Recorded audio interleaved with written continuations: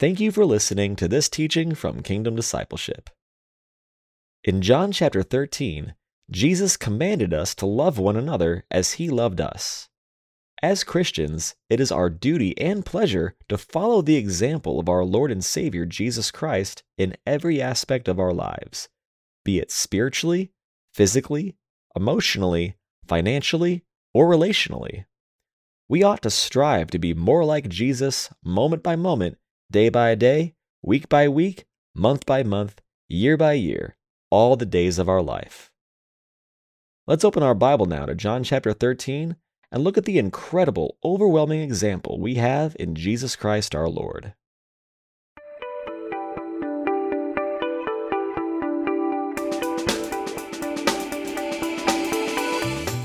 Well, good morning and welcome to another teaching. It's a Friday morning here in Texas, and hopefully I'll just loving on Jesus, spending time with Jesus. Thank you, Lord. We had a wonderful Bible study last night here at the house, and it was terrific. It was just wonderful. It was a blessing. It's just a blessing to come together and study the Word of God, study the Scriptures. And my wife has set up Bible study at our house by, we do the Word of God first. She has me teach the Word of God first, and then we go into worship after that and respond in worship to the teaching of the Word of God, and just a blessed and wonderful and beautiful time. So thank you, Lord Jesus. All right, today we're gonna finish up John 13. We're doing verses 31 to 38. It's been a remarkable chapter. It's been an incredible book. Thank you, Lord Jesus. Father, we do thank you for your word. We thank you for the Holy Scriptures. We thank you, Father, that we have our Bible, the living Word of God, Father. We thank you for the food the Scriptures are for our spirit and our soul. We just thank you, Father, for the Scriptures and the power of the Scriptures. But Father, above all, as we always say, we thank you for Jesus, our only Lord and Savior and Master and King. Lord Jesus, we thank you for becoming a human man for us, living a perfect life for us, dying a perfect death for us. And we thank you today that you are alive and risen, and we worship you today. Holy Spirit, we ask you to lead us and guide us now as we open your word. Give us eyes that see and ears that hear. In Jesus' name, amen and amen. Thank you, Lord Jesus. Okay. John 13, 31 to 38. When he was gone, Jesus said, "Now is the Son of Man glorified, and God is glorified in him. If God is glorified in him, God will glorify the Son in himself, and will glorify him at once. My children, I will be with you only a little longer. You will look for me, and just as I told the Jews, so I tell you now, where I am going, you cannot come. A new command I give you, love one another. As I have loved you, so you must love one another. By this, all men will know that you are my disciples, if you love one another." Simon Peter asked him, "Lord, where are you going?" Jesus replied, "Where I am going, you cannot follow now, but you will follow later." Peter asked, "Lord, why can't I follow you now? I will lay down my life for you." Then Jesus answered, "Will you really lay down your life for me? I tell you the truth, before the rooster crows, you will disown me 3 times. Thank you, Lord Jesus. Okay, verse 31. When he was gone, Jesus said, "Now is the Son of Man glorified, and God is glorified in him."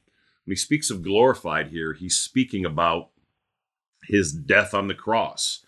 Really, his death on the cross is gonna finish the work that he came to do. Obviously, everything is culminated in his resurrection, but in John chapter 19, Jesus says, "It is finished, incomplete." All that he's done in his birth and life coming into the world, God becoming a man in Jesus, the Son of God, God the Son becoming a man, entering the world and living a perfect life on behalf of humanity was not the completion of it. He also had to die for the sins of the world. And when he says, now is the Son of Man glorified and God is glorified in him, he's speaking about, he's about to go to the cross. Remember that in John 13, we're within 24 hours of his death, which is remarkable. The last 9 chapters of the book of John are about the last day of Jesus' life on earth and his death and resurrection. And so he's speaking about the cross and the glory that the cross will bring, right? In the cross, Jesus is going to the cross to die for the sins of the world. And in doing that, he's opening a way for all humanity to be restored to relationship with God the Father, God the Son, and God the Holy Spirit. When God created the first man, Adam, and the first woman, Eve, they had a perfect intimacy with him. They had relationship with him. They walked with him. But when Adam and Eve sinned, that relationship was fractured between humanity and God, and only in Jesus Christ and at the cross of Jesus Christ, that relationship is restored when we as human beings put our full faith and trust and confidence in Jesus alone for the forgiveness of our sins and the salvation of our soul. So when he says, now is the Son of Man glorified and God is glorified in him, verse 32, if God is glorified in him, God will glorify the Son in himself and will glorify him at once. Again, he's speaking about the glories of the cross. Normally, when we think of the cross, we think of the horrors of it or the humiliation of it. But Jesus willingly went to the cross. You remember, Jesus said, no one takes my life from me. I lay it down of my own accord and I pick it up of my own. Jesus chose to give his life on behalf of humanity. He chose of his own will and decision to become a human man and to enter this earth, to live a perfect life for us, die a horrible, torturous death for us, and knowing that he would be raised from the dead and accomplish the work of redemption, pay the price for the forgiveness of the sins of the world. And in this, he doesn't speak about it, and again, this is remarkable, doing the work that Jesus has given us to do is glory, right? When we look at this, it's a blessing to us. It's glorifying to him. Now is the Son of Man glorified and God is glorified in him. If God is glorified in him, God will glorify the Son in himself and will glorify him at once. It's easy for us to experience the glory of God when our Father has given us something to do that's fun or enjoyable, or something we're really good at, something we're gifted at, whatever it is, right? Sitting here and doing these teachings, or a preacher preaching in the pulpit, that's not hard. That's something we get to do. It's a privilege. And, if we're teaching the word of God rightly and properly, it certainly is glorifying to our Father and to Jesus and to the Holy Spirit. But it's a different thing when our Heavenly Father asks us to glorify him in the hard things of life, right, May? It's hard, sweetheart, when that's my wife, my beautiful wife, May. It's hard to glorify God when it's something unpleasant, when it's something difficult, when it's in this case, it's incomprehensible. Jesus is about to go to a horrible, torturous death. He's going to have spikes driven through his hands and feet. He is going to be tortured and whipped. He's going to have a crown of thorns pressed into his skull. And yet, he's speaking about glorifying his Father in this. And Father, I ask you to forgive me, because it's just, there are no words for how poorly I do with this. I confess it, meaning to have the attitude that I'm bringing glory to my King Jesus, to my Savior, to my King who gave his life for me, when he asked me to go through difficulties or trials, Esther, right? To have that attitude is just, I don't know. It's very, very hard for me. And Father, I'm sorry.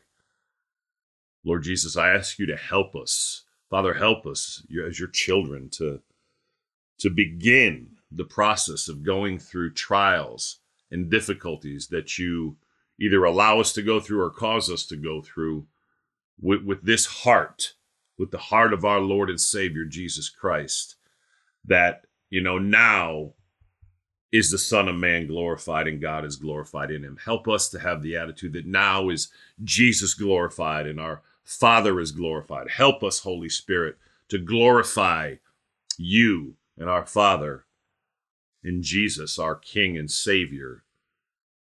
And help us to have this attitude of our Lord and Savior, Jesus Christ. Philippians 2:5, right, says, your attitude should be the same as that of Christ Jesus.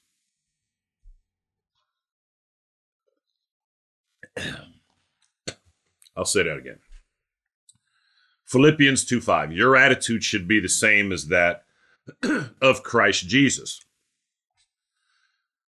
When we go through this, and we see, and in the previous teaching, Jesus talked about how he set them an example that you should do for one another, right? When he washes their feet, he says, I've set you an example. And so we're to follow Jesus' example. When you read through the Gospels and you see the behavior of Jesus, you want to emulate that. I want to emulate that. Philippians 2:5, your attitude should be the same as that of Christ Jesus.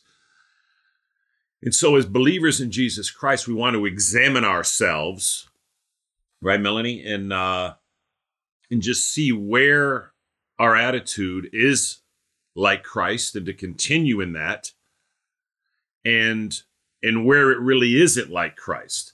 Now, nowhere, no aspect of our lives do we do anything as well as Jesus did. But the goal of our lives should be to, moment by moment, day by day, little by little, week by week, month by month, year by year, grow, to be transformed, to be metamorphosized, right?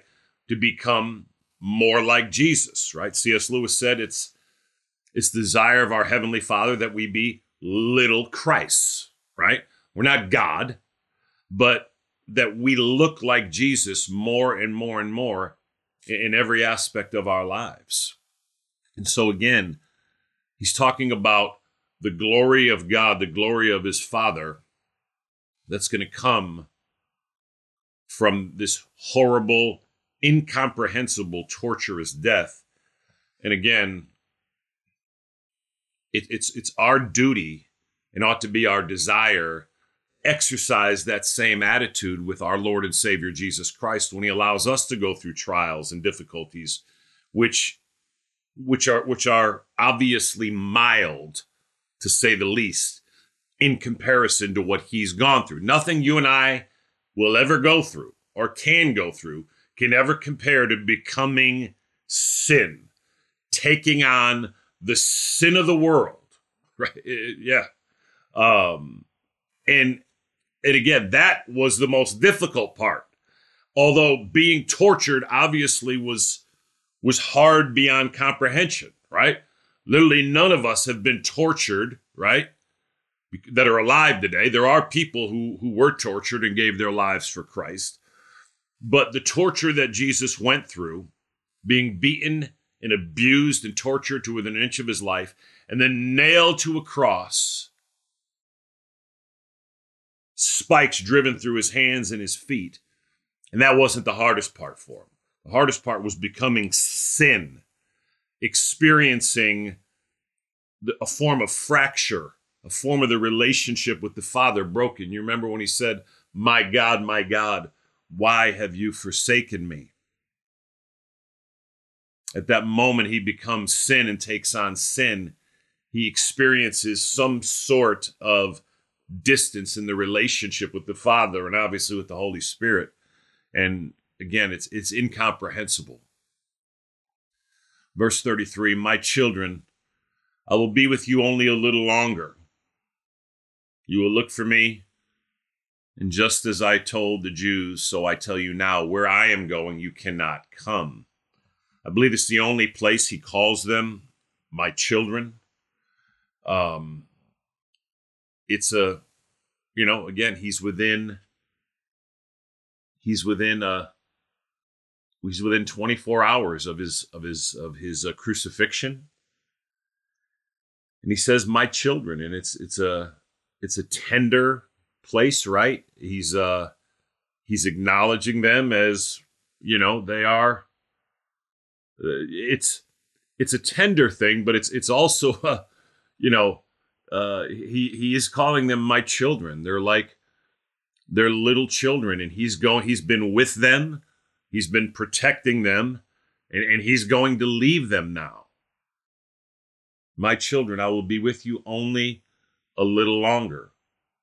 You will look for me, and just as I told the Jews, so I tell you now, where I am going, you cannot come. Obviously, he's speaking about, he's going to give his life now. He's going to be arrested and crucified. As we'll see it in John 18, he'll be arrested. And, he's going to give his life for the sins of the world. We're going to see that, Peter and the disciples don't understand what he's saying. They think he's, again, going on some journey or something. But he says in 34, a new command I give you. Love one another. As I have loved you, so you must love one another. By this, verse 35, all men will know that you are my disciples if you love one another. When he says a new command, he's not talking about new like it's never been said before. It's, it's like a fresh command, right? I was studying and preparing for this, and the scholars made the point that it's obviously this is not something that's that's never been said before. And I think it's Leviticus 19. We're told to love our neighbor as ourselves, right? And so when he says a new command, it's like it's reinvigorated. It's like it's a fresh command. It's not new in the way like it's never been said. A new command I give you, love one another. Now remember, we were told, Jesus tells I believe it's in Matthew 22, that he tells the man says, what's the most important thing I need to do? And Jesus says to love the Lord your God with all your heart, soul, mind, and strength, which comes out of Deuteronomy, I think chapter 6. And to love your neighbor as yourself, like I said, Leviticus 19, I believe. These are the two most important things we can do. But now he says, a new command I give you, love one another. And so it's interesting. We're to love our neighbor as we love ourselves. It's interesting when he says love our neighbor as we love ourselves. All of us love ourselves. Now, it's important to understand this. If we're depressed, if we're struggling, we may not have a good view of ourselves. We may not like ourselves. But all of us love ourselves. You can tell what you love most by what you think about most, right? And so, you may not like yourself. We may not have a good self-image. But Every human being in the world loves themselves. Again, from the moment we wake up, our thoughts and our mind are completely and almost totally on ourselves, right? You know, when I wake up, I've said this before, I'm thinking about me and my life and my wife and my kids and my day and my work and my shower and my teaching and my coffee. I'm thinking about my breakfast, my fun, my hobbies, certainly thinking about my problems all the time. So you see how we're consumed with our own life? Every one of us, all 8 billion people, right? We all certainly love ourselves, right? There's a, there's a statement that goes around the church. You can't learn to love your neighbor as you love yourself. It doesn't apply. You do love yourself. Okay. I'll say again, you can tell what you love most by what you think about most. And if you're awake 16 hours a day, our thoughts are consumed on ourselves and our own lives in almost every way, almost those entire 16 hours, serving ourselves. To love your neighbor as you love yourself is not a feeling. It's not an emotion. You don't even have to learn to do it. You already do love yourself. So the way you think about yourself and your life and your wife and your kids and your work and your money, there's a big one, right? The way you think about your job and your priorities and your needs and your boyfriend or your girlfriend, begin to think and be concerned about your neighbor, who's ever near you right now. Begin to think about them in that way and think about their life and their struggles and how you can serve them and bless them. Think about their joys and their fun, right? And again, where you can be a part of being a blessing in their life, even as you and I work all day to really make our life the life we want it to be. Let's help whoever's near us to make their life what they would want it to be, obviously in Christ. So does that make sense? That's what it means to love your neighbor as you do love yourself, right? Jesus said you do love yourself. And again, every human being on the earth loves themselves. I'm saying this because, again, there's a lot of confusion about this statement. Oftentimes we don't like ourselves. We don't have a good self-image. We're not, we abase ourselves, or we just think that we're worthless, and again, none of it is true. Romans 8:1 says there is no condemnation for those in Christ. But that's not what Jesus is saying here, right? We do want to work on that. We want to like ourselves and love ourselves. But every human being loves themselves, right? If we're in the deepest depression, you do love yourself. We're consumed, right? And trapped. And all we think about is the struggles and the difficulties of our lives. And it's hard and it's difficult. But Jesus commands us to come out of that and love our neighbor with the kind of focus and intensity and thought and concern that we put into our own lives. So hopefully that makes sense. But he doesn't say love your neighbor here. He says this command I'm giving you, and again, it's new in the way that it's fresh, right? Love one another. As I have loved you, so you must love one another. So again, earlier in the chapter, he says, as I, your Lord and King, right? Verse 15, John 13:15. I have set you an example that you should do as I have done for you. And he was talking about when he humbled himself and washed their feet. And that was an incomprehensible thing, right? John 13:15, I have set you an example that you should do as I have done for you. In every aspect of our lives, Jesus is our example. We can't say that enough. So now, and again, when we come down to verse 34, and he says, as I have loved you, so you must love one another. Again, Jesus is our example. So, as Jesus Christ loves us, we are to love one another. When he says one another here, he's telling the disciples to love each other. So it means to love one another as brothers and sisters in Jesus Christ, first, and then by an extension, everyone, right? It means to love, to truly love our brothers and sisters in Christ as Christ loved us. And then after that, even those who are not yet in Christ. And again, Jesus is our example. As I have loved you, so you must love one another. It's interesting, he says, a new command I give you, right? It's not a new request I give you, Stephen, right? A new command I give you. Jesus is our God, Lauren, right? He's our King. He's our Savior.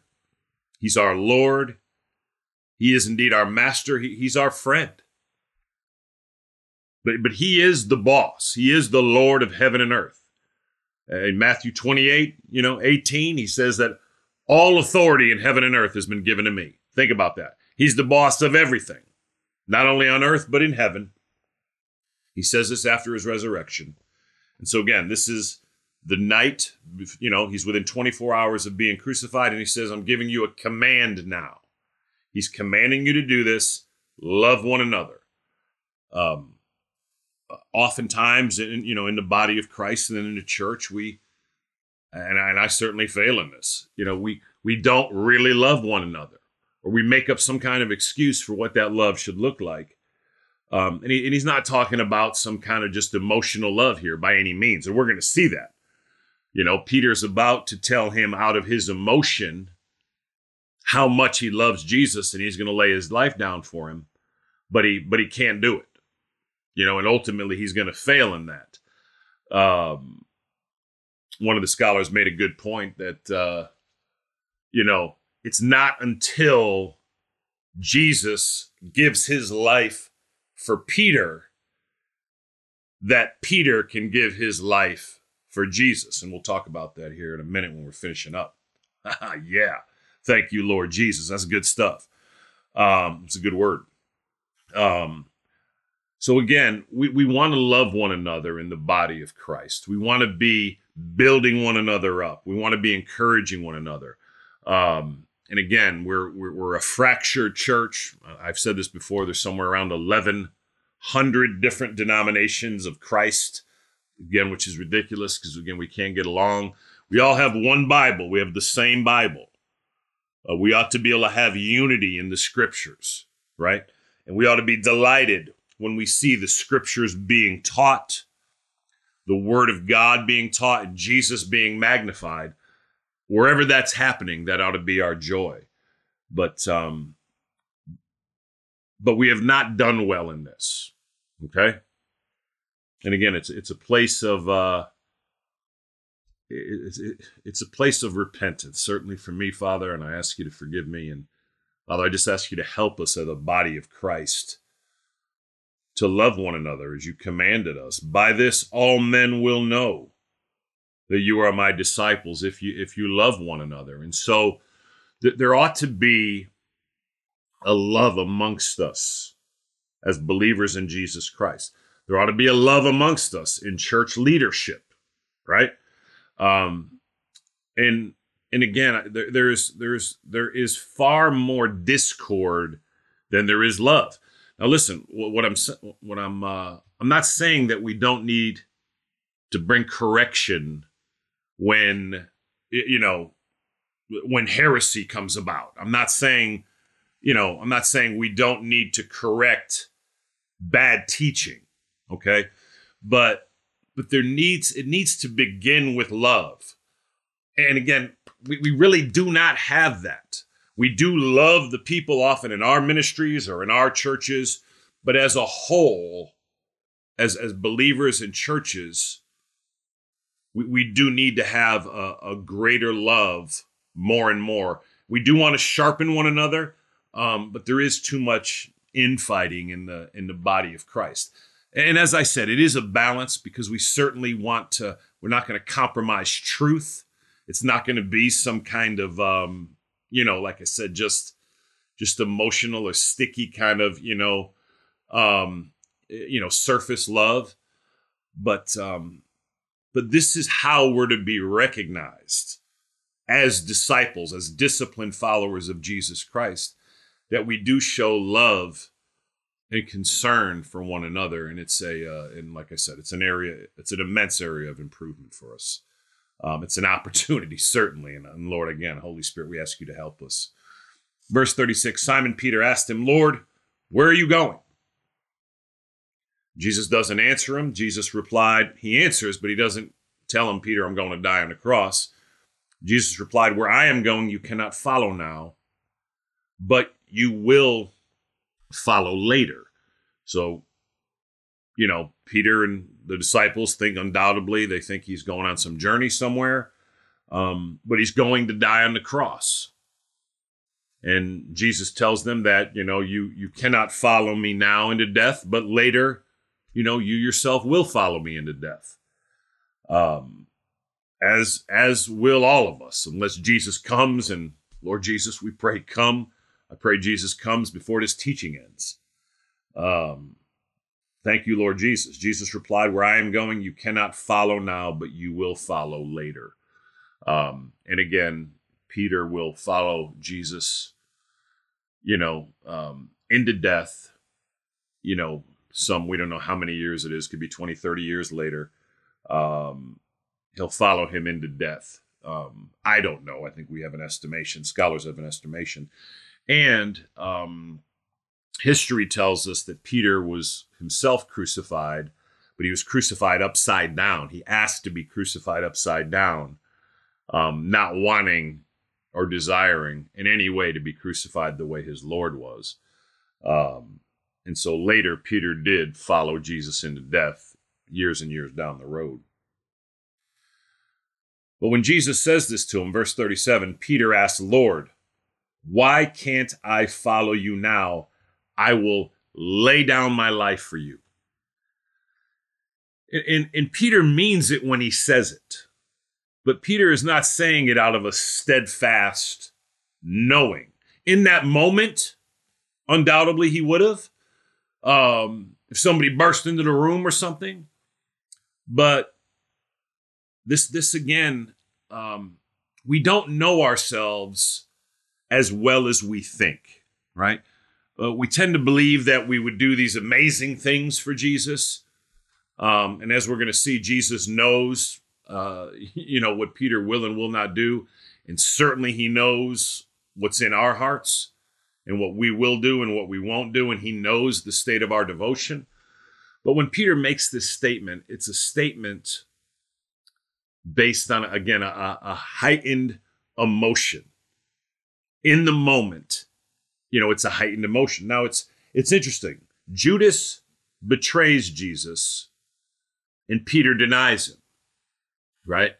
But there's an immense difference.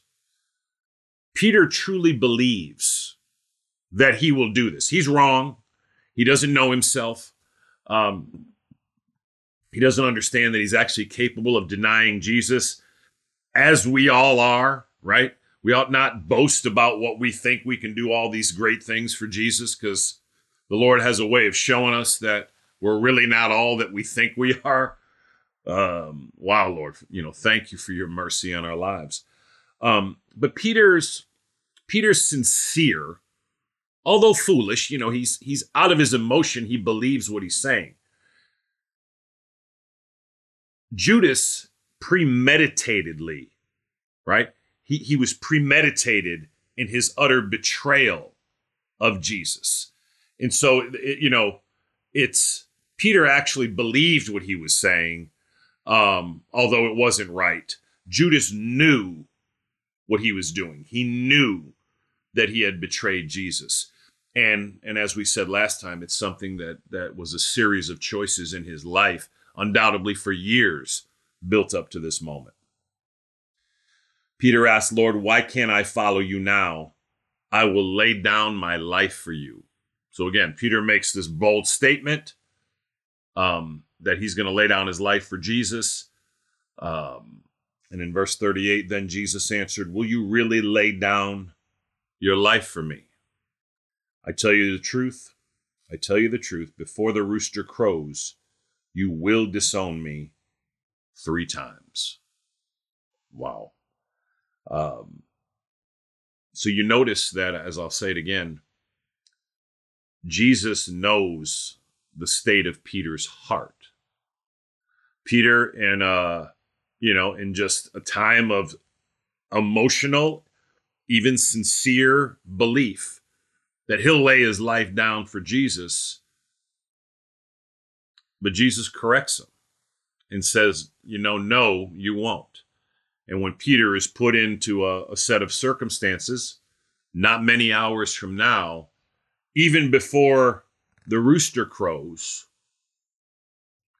it says, you will disown me 3 times. And that surely does come to pass, as we'll see, right? And so again, we can see that Jesus knows the true and genuine condition of our devotion to him, right, Scott? He knows, what we will do and what we won't do. And so we want to tread lightly in speaking about, all the great things we're going to do for Jesus, right? Jesus said, let your yes be yes and no, no, right? You remember in the Sermon on the Mount, right? Anything else comes from the evil one. Simply let your yes be yes and your no, no, right? We could say we hope, that we'll have the courage, and we pray, Holy Spirit, that you give us the courage to serve Jesus or lay down our lives for Jesus or do whatever Jesus would have us to do. But again, we want to tread lightly because we really don't know. We have a feeling of what our devotion for Jesus is, but we really don't know it. And again, we're talking about now Simon Peter, right? One of the greatest men to ever follow Jesus. And yet he doesn't understand his own frailty. And that's a point of humility for us to look into our own lives and to understand that we are frail and we are subject to failure, and we need to rely on Jesus to help us. Now, again, remember, Peter will become bold. Peter will be arrested, and we're going to see a new Peter. And so, as I said, I really like the point that scholar made, that, before Jesus dies, Peter cannot give his life for Jesus, right? It's after Jesus dies and is raised from the dead and comes to live in Peter, and the Spirit of God, the Holy Spirit, comes to live in Peter, that now he will go on to be the man that Jesus has called him to be. And ultimately, he will give his life in service to the gospel and to Jesus Christ our Lord. Father, we thank you for your word today. We thank you for your mercy and favor and goodness on our lives. We thank you for your love. Father, we thank you for this incredible chapter of John 13. We thank you for your blessing and allowing us to go through it and meditate on it and teach it, Lord. But Father, again, above all, we thank you for Jesus, our only Lord and Savior and Master and King.